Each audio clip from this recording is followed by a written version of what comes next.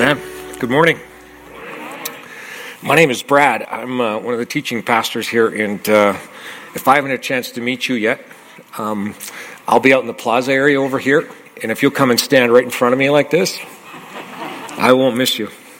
I really would like to meet you. I really would. So if you would like to be met, stop me and let's get to know each other a little bit. Well, today's like a big day, isn't it? Yeah, it's the start of the final season of Game of Thrones. No, it's not. It's Palm Sunday. Game of Thrones just got more than Palm Sunday. No, it's Palm Sunday. Yeah, it is. Yes.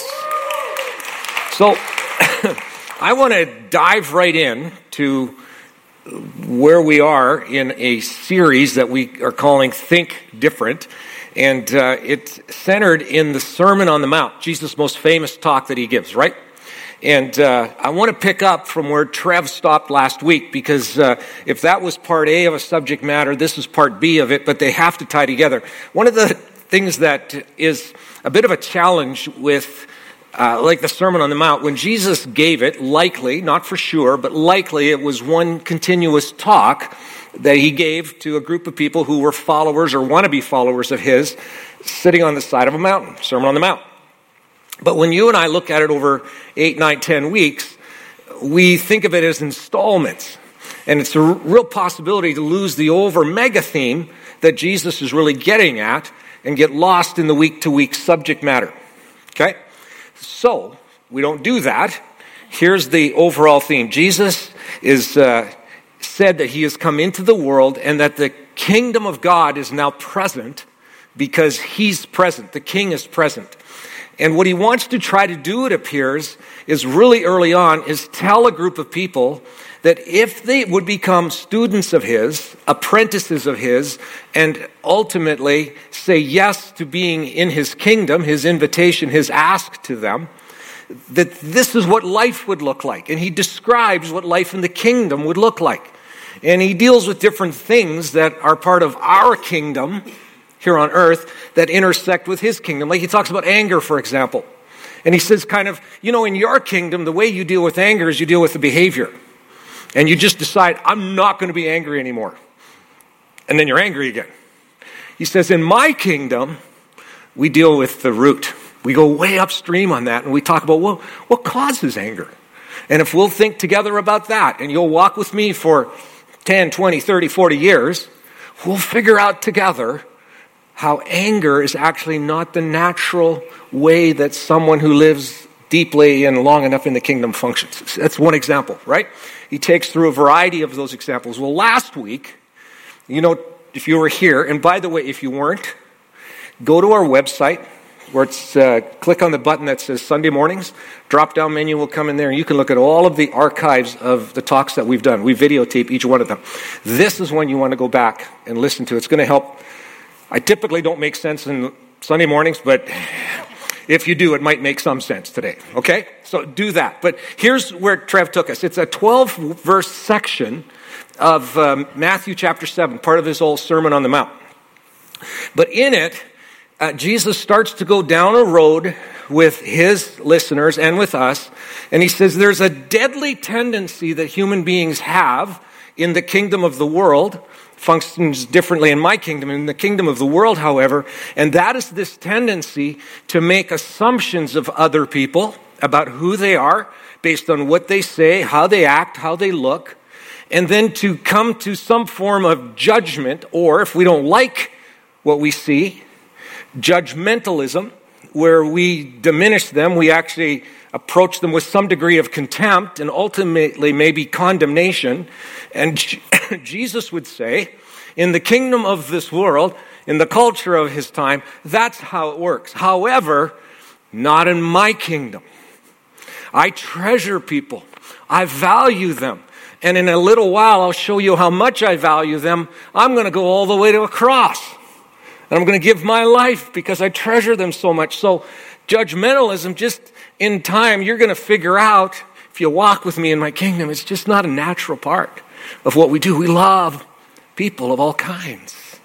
And Trev took us through some stories and some ideas of what Jesus might have been after, where, for example, he uses this metaphor of you got to be really careful because you want to point out something wrong in someone else's life. He refers to it as a speck in their eye, but you got this log thing going on in your own eyes. It's really hard to see correctly and accurately. And Trev, in a real helpful way, gave us 6 things, that kind of spiritual exercises that we might be considering as we think about what life in the kingdom would be. Here are the 6 that he gave us. One is, nothing is as it appears. Like, that's the false assumption thing, right? Assume everyone is in a secret fight for their lives. Make friends outside your tribe. In fact, if people don't think or act or behave like you do or you think would be the best way, you can still be friends with them. Talk face-to-face over technology. It's the relationship piece. Ask questions, listen, and then ask some more questions. And lastly, diffuse judgment landmines. All of those things are wonderful ideas of how to not be judgmental, exercises we can do. You know what the bottom line with judgmentalism is? It's our desire to control other people by our best solutions for their obvious problems. Because we know best, of course, right? We know perfectly what they should do and what they should become. Right? And Jesus probably would say, no, for sure, he would say, you got to rethink that one. You really have to give that some consideration. So, after going through this notion, this idea of judgmentalism and judging people and making false assumptions and removing this log from your eye, there's still a question hanging, looming, if you will, that Jesus does not address in the first 6 verses. It takes to verse 7 before he starts to address it. I want to answer that question. Do you know what the question is? I hope not, because I want to give you the question. Okay? The question is this. What do you do with the person who really has a speck in their eye? You know the metaphor that Jesus uses? You can't see that speck very well because you got this log in your eye. What if you decide, I'm not going to be, by Jesus' help and walking in the kingdom, I'm not going to be that judgmental, jumping to false conclusions. I'm going to get rid of that in my life. And I'm not going to be that person because Jesus reforms my thinking in that. And yet you still live around people who have specks in their eyes. They really do. What do you do? How do you handle that? What's the response to that? How do we help the person, genuinely help the person with a speck in their eye? I'll say it again. The starting point has to be that we have to look at Jesus' previous words, and we must first humble ourselves and learn to see without condemnation. To use Jesus' speck in the log metaphor, we must first remove the log from our own eye, which is that whole judgmentalism, quick to make an assessment of people. This personal log removal includes not forcing what we are sure are our helpful things on other people. As long as I'm pushing my ideas of what I think is best for my friends and relatives on my friends and relatives, I am in reality revealing my contempt for them. And it's just a short step away from condemning them. And when I do that, do you know who the problem is? Me. I'm the problem in that case. You see, they're forced to respond to me in that case. And that typically leads them to judging me right back. It's reciprocal judging. There has to be a different way that we can look at one another, see one another's genuine blind spots, specks, if you will. But how do we do that? Well, this is what Jesus wants to help us with. After we've taken the log out of our own eye, and we're no longer forcing our best on other people, our neighbor, our friend, our spouse, our colleague, and they still need help, what do we do? What now? Well, what Jesus is not saying, and he's not going to say, is he's not going to say, well, just overlook and ignore the situation, thinking that maybe someone is going to come along and help them instead of us. That's not what he's saying.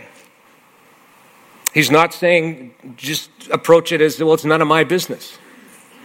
After all, Jesus did say not to judge, but that's not what he's saying. He's not saying just let things go that are wrong and ignore those who need our help. But how do we help them, right? How do we help them? Well, if we're not to force our perfect solutions on people and we're not to ignore them, then what are we expected to do? We're expected to help them. We're expected to help those who are in need and to engage them, even if it is a high-spec situation. And done well, with the right inner motive, it's actually an act of love that we do for one another. But how do we do it well? Now, this is really delicate. It really is. It takes a lot of grace and patience and actually time sometimes. It takes a lot of wisdom and care, and this is what Jesus gives his attention to in the next part of that 12-verse section. We covered the first 6, now he covers the rest. Doing it well would mean that we would do this in a way that helps people, that's not judgmental, that doesn't keep feeding them our best advice, that doesn't do them any good because they can't digest it. There's a better way, and this is what Jesus would say, and this is where we pick it up in verse 7. This is the advice that Jesus would give. Buckle up. Verse 7, keep on asking, and you'll receive what you ask for. Keep on seeking, and you'll find. Keep on knocking, and the door will be open to you. For everyone who asks receives, everyone who seeks finds, and everyone who knocks, the door will be opened. You parents, if your children ask for a loaf of bread, do you give them a stone instead? Or if they ask for a fish, do you give them a snake? Of course not. Jesus says that the answer to doing this well lies in the mysterious power of asking, seeking, and knocking.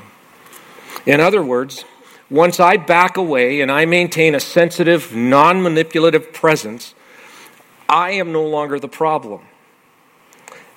As I assume everything is not as it appears, and quite possibly the person is fighting a secret fight for their life, and they can really be friends even if they disagree, those 6 things that Trev gave us, they learn when we do that they do not actually have to protect themselves from us.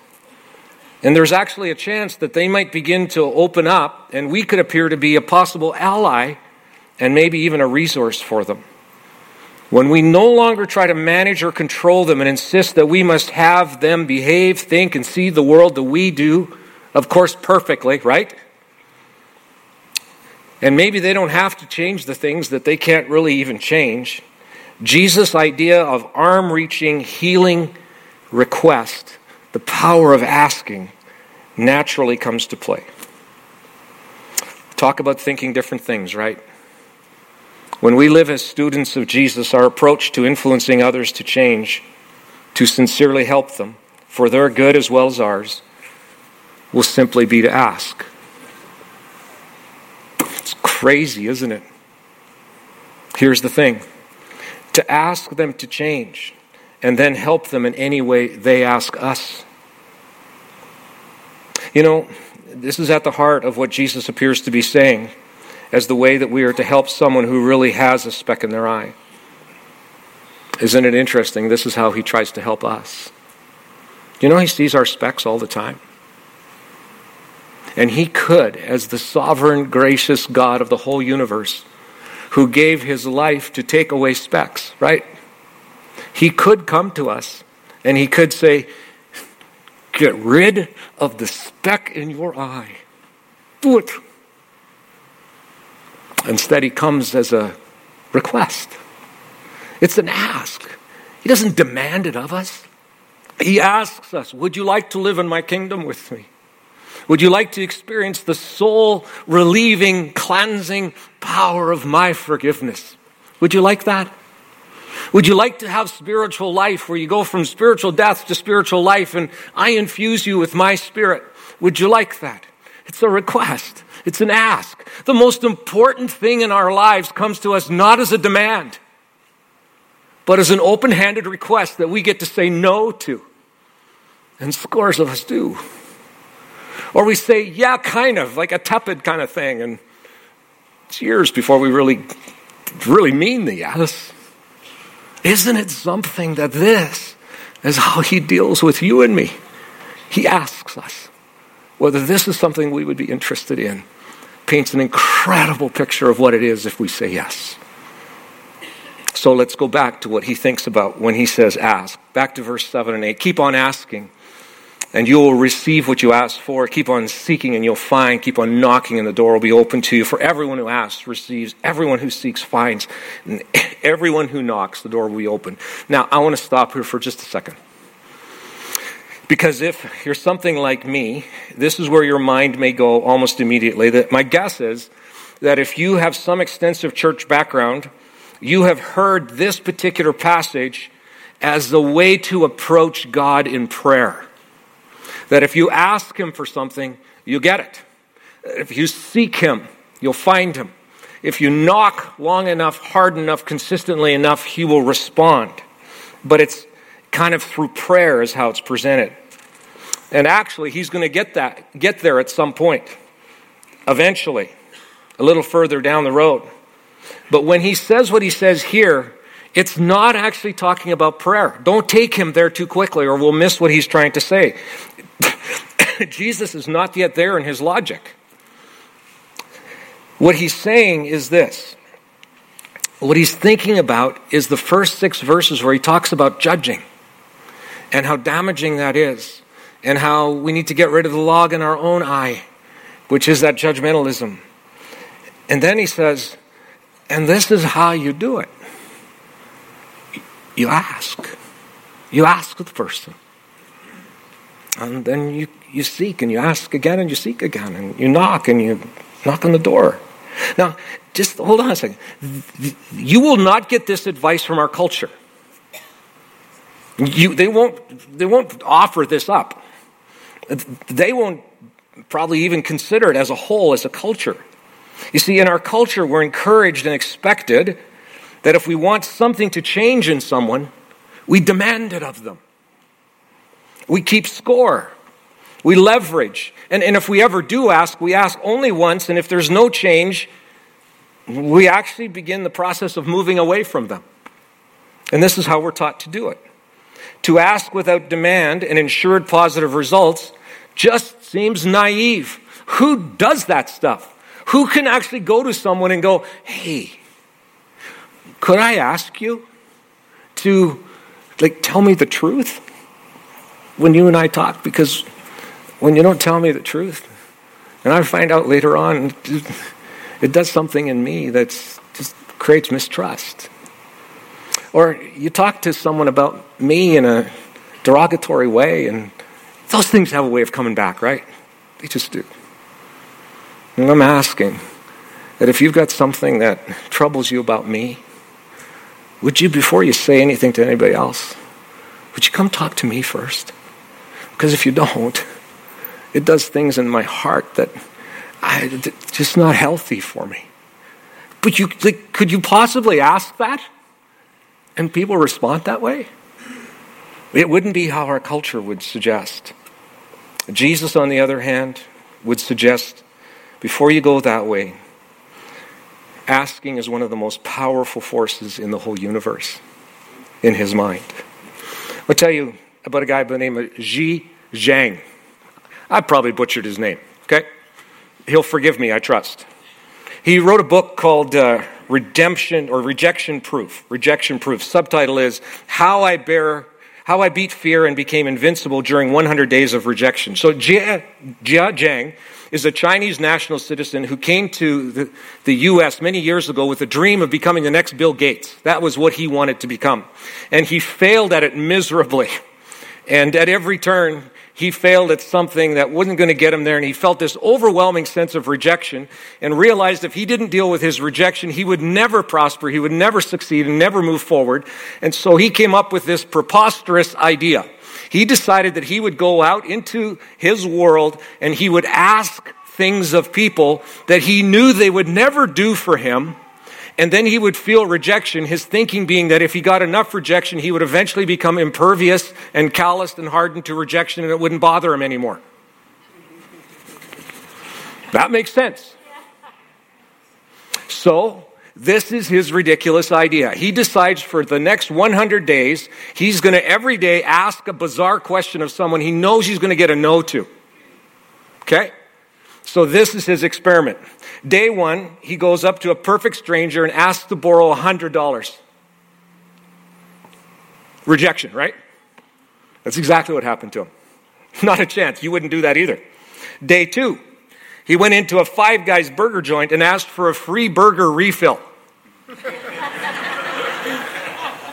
This time what he got is the sales clerk that said, hey, that's a good idea. I'd like that myself. I'll talk to the manager. Day 3, went to a Krispy Kreme donut outfit and said, I'd really like you to make a donut the shape of the 5 Olympic rings and the color of the 5 Olympic rings. Would you do that for me? He got a yes. The guy went back and made it for him and brought it to him.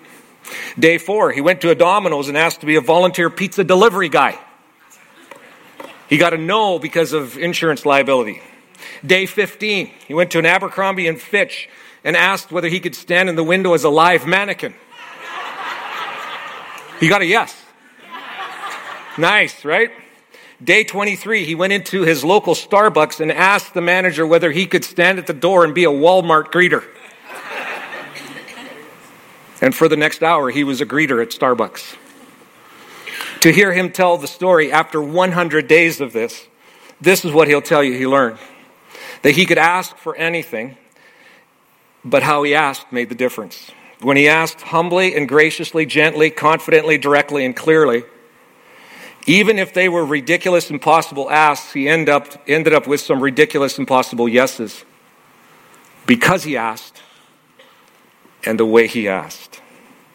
A sincere and humble request by its nature unites. A demand, by contrast, immediately separates. And it is this strange atmosphere of togetherness that characterizes the way of Jesus among us and what human beings were created to thrive in. You know, we know how to do this. We do it intuitively already as parents. It's a principle that we teach our young children. When they're too young to really even put words together, we teach them this. We teach them to say please and thank you. Now, this is understood to be basic courtesy and respect and politeness, right? It's also a way to teach them to get what they want. Right? You don't get it if you don't say please. So if you say please, you get it. Like these little conniving kids, they get that. Now what we want is a genuine please. And when they get it, we want them to say thank you. We get this principle. You ask. You don't just take. Your little sibling takes one of your toys. You're going to go over and you're going to say, please. Right? And they're going to be in trouble for taking it without asking for why. This is how we work. In fact, the reality of the power of asking goes beyond actually even using words. The last few weeks, we've had the joy of having 6 of our grandchildren together in our home. One evening, I was watching hockey on TV, and in our home, that's like sacred space, right? Like when I'm watching TV, people go to the corners, and they're quiet. They have hushed conversations because I'm watching hockey on TV. And I like to eat sunflower seeds while I watch hockey. I don't know, it's a little strange. But my 2.5-year-old grandson Joshua saw me sitting 10 feet away from my TV, opening up sunflower seeds, eating them, and watching the hockey. And it's my team. It's like I'm into this. And he comes and stands right in front of me. And I look around him. He moves over here. I look this way. He moves over there. Finally, I realize I'm not getting away from this thing. I look into his eyes, and I know what he's asking. He has evidently never seen someone cracking sunflower seeds.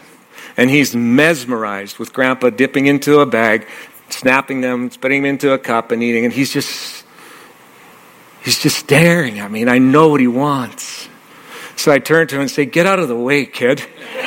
Like, these are Grandpa's sunflower seeds, and you're bugging me right now. I want to watch the hockey game. Go find Grandma. Of course I didn't do that. Yeah, right. I thought about it. But those eyes. I reached into the bag and I opened up a sunflower seed for him and I handed him the little sunflower. And it worked. He left. And he was back 30 seconds later. More. No please. No request, really. No thank you for the last one, Grandpa. More. He just expected it. And so now I know I'm in trouble. This could go on for quite some time, as a matter of fact. So I give him another one. He runs off, comes back. We do this for 5 minutes or so, and finally I go, okay, I give up. Josh, you'd like to sit on Grandpa's lap and watch hockey with him? Yeah. So I pick him up, put him on my lap, and for the next 20 minutes or so, we're cracking open sunflower seeds, and it's so cute to try to watch him do that himself. He can't do that. And I totally forgot about the hockey game, because something more interesting was right here with me. The power of asking. He never even asked. But there's something about when we care about someone and they ask us or we ask them, there's a power behind that. And there's a power behind the repeated request. You know, a single request may be rejected. So when it comes to genuinely helping a friend or a relative or someone we love with an eye speck, we ask and then we keep on asking. We seek and we keep on seeking. We knock and we keep on knocking. Now, Jesus is not saying nag and keep on nagging. Not what he's saying. He's not saying stalk and hunt down and keep imposing yourself. Nor keep pounding on them till they relent and give in to the pressure and give you a sunflower seed. He is saying make a request. And if the answer is no, even emphatic no, don't throw your arms up and walk away. Find a different way to ask. Use a different means or a method or maybe a different tone. Or maybe be clearer or drop the threats or whatever. Rethink before you ask. But ask again. Seek. Stay with them. Stay in contact as you're able. You don't have to unfriend them. You can still celebrate their birthdays and successes in their lives and look for ways to affirm them and encourage them. You maybe need to find sensitive ways to do that, but keep seeking their best. Knock. Be present with them in their lives. Let them know every once in a while that you're there and that you care for them and that you'll do whatever you can for them. That if they want your help, all they have to do is ask. But here, more than anything, ask God on their behalf. Ask Him. Seek the goodness of God for them. Although you don't need to do this because He already knows, knock on God's door on their behalf for their good and for their blessing. You see, these words of Jesus are not asking, seeking, and knocking for what you want to get from God. They're not. Though honestly, as I grew up, that's the only way I heard them. But rather, they are for what God would want to do in the other person's life, to bring wholeness and healing and peace in their life. For their sake, mostly, but maybe also for yours. This is the context in which Jesus is saying this. It's interesting. Jesus has a little brother named James, and James writes about the same subject matter. It's really the first kind of section that's included in the canonized New Testament. And I got to thinking as I read what James says about this, I wonder if he learned that from his big brother Jesus. I wonder how Jesus, how do siblings ask each other? I wonder how Jesus asked James when he needed something from him or wanted James to change something. In any event, maybe not, but this is what James writes in James 4. He says, what's causing quarrels and fights among you? Great question. Don't they come from the evil desires that war within you? You want what you don't have, so you scheme and you kill to get it. You're jealous of what others have, but you can't get it, so you fight and wage war to take it away from them. Yet you don't have what you want because you don't ask God for it. And when you do ask, you don't get it because your motives are all wrong.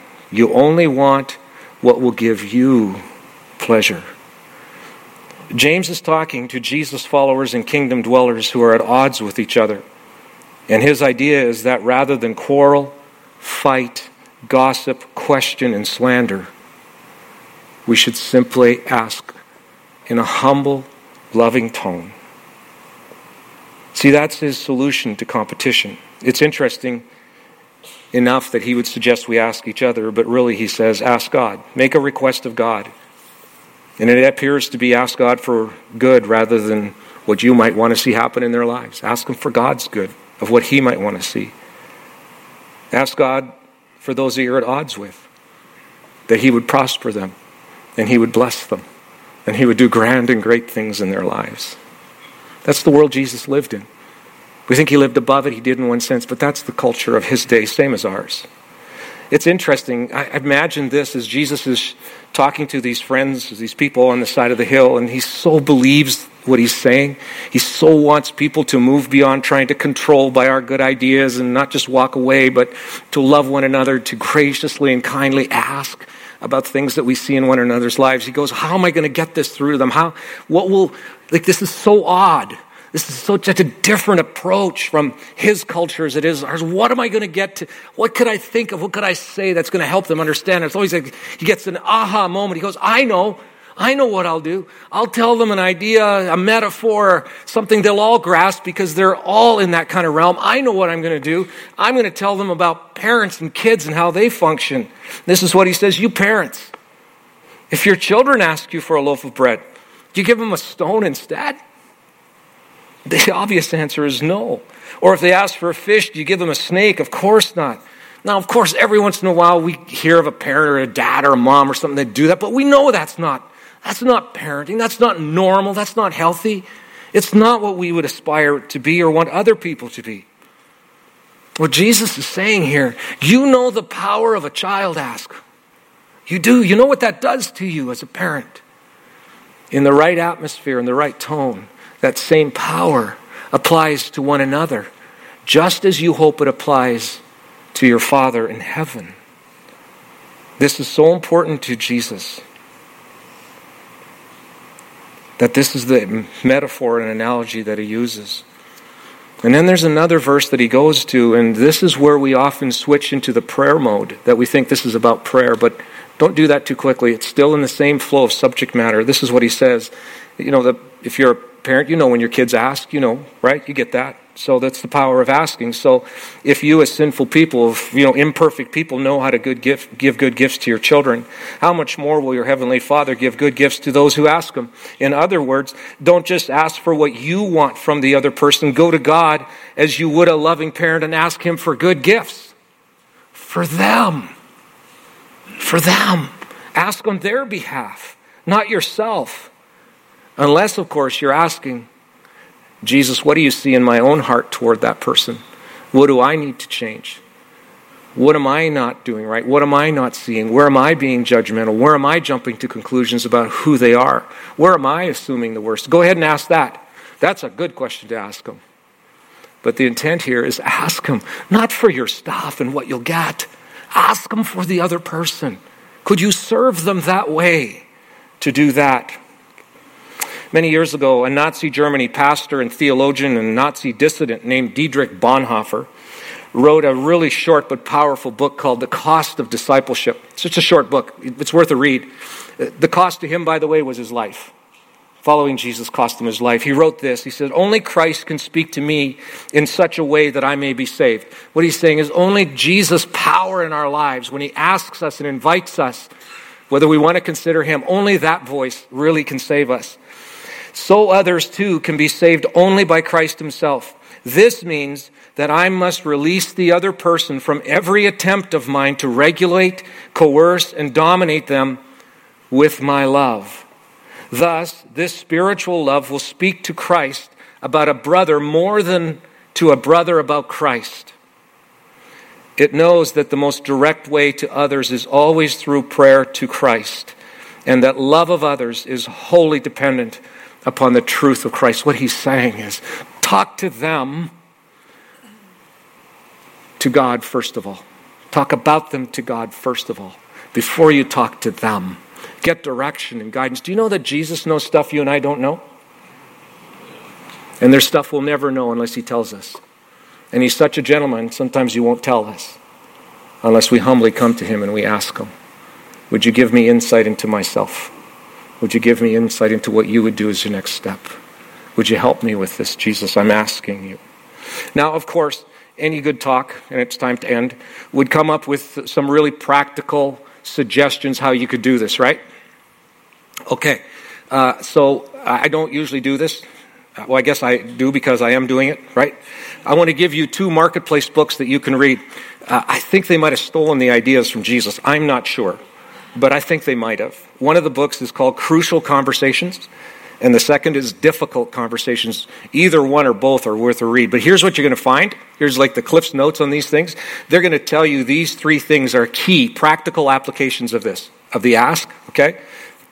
One is, if it's going to be successful, abandon the need to be right. If you still think you need to be right, don't ask.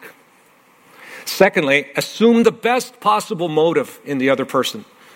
And if you can't do that, don't ask. Thirdly, abandon blame. If you still want to post blame on this thing at the end, don't ask. But if you're prepared to not be right or need to be right, you can assume the best motives and you're ready to abandon blame. They would say the next step is to ask. Isn't that something? It's really something. Now, those are kind of practical things, but I'm a pastor. That means I'm not practical. No. It means this is how I think. I still think that the first conversation in all these matters is with Jesus Christ. I think we come to him first. I think we get on our knees, like physically get on our knees, and we ask him. And we ask him this first of all: Jesus, in the area of life where I see somebody has a speck in their eye, and they really do, and I can see the hurt that it causes, it's caused maybe me some hurt. Before I go and talk about the speck, Jesus, do you have some advice for me? Would you like to search my own heart first of all? Do you see a speck in me? And if you do, would you convict me of that? Would you point it out? Because I'm opening my life to hear from you. And I'm asking you to seek me down on this and to keep knocking on my door until that thing, if it's there, is brought to you and you deal with it. But then, having done that, if I'm going to go ask, Jesus, would you help me to say the right words in the right tone, in the right time, in the right way? But even more than that, the one that has a speck, Jesus, would you reach into their world? Jesus, I'm asking you on their behalf. Would you heal them? Would you restore them? Would you show them that speck that hurts people and hurts themselves and damages their family? Jesus, would you do that? Because you're so much better. You're so tactful. You're so wise. You have that ability to convict in ways that I don't. But would you do that? I want to see them live a whole, healthy, wonderful life with you. Jesus, would you do that for them, please? That's the ask. And there's such a power in it. You as parents know how to give good gifts. How much more your Father knows how to give good gifts to those who ask, seek, and knock. Now, Jesus, this is more than a bit of a challenge for us. The likelihood is we all could think of somebody even in this moment, maybe we have, that we see a speck in their eye and we see the hurt that it does to them and the hurt it does to people around. And in some cases, we've tried some things that have just made it worse. And we don't want to do that again. And so we're asking whether as we come to you humbly, as we come to you with the river of knowledge, the river of love, the river of all wisdom, would you help us with this? And if it needs to start with us and a little bit of confession, well, then you start with that. But we're not going to walk away with your help. We're going to ask and seek and knock and trust you with the end result. Amen.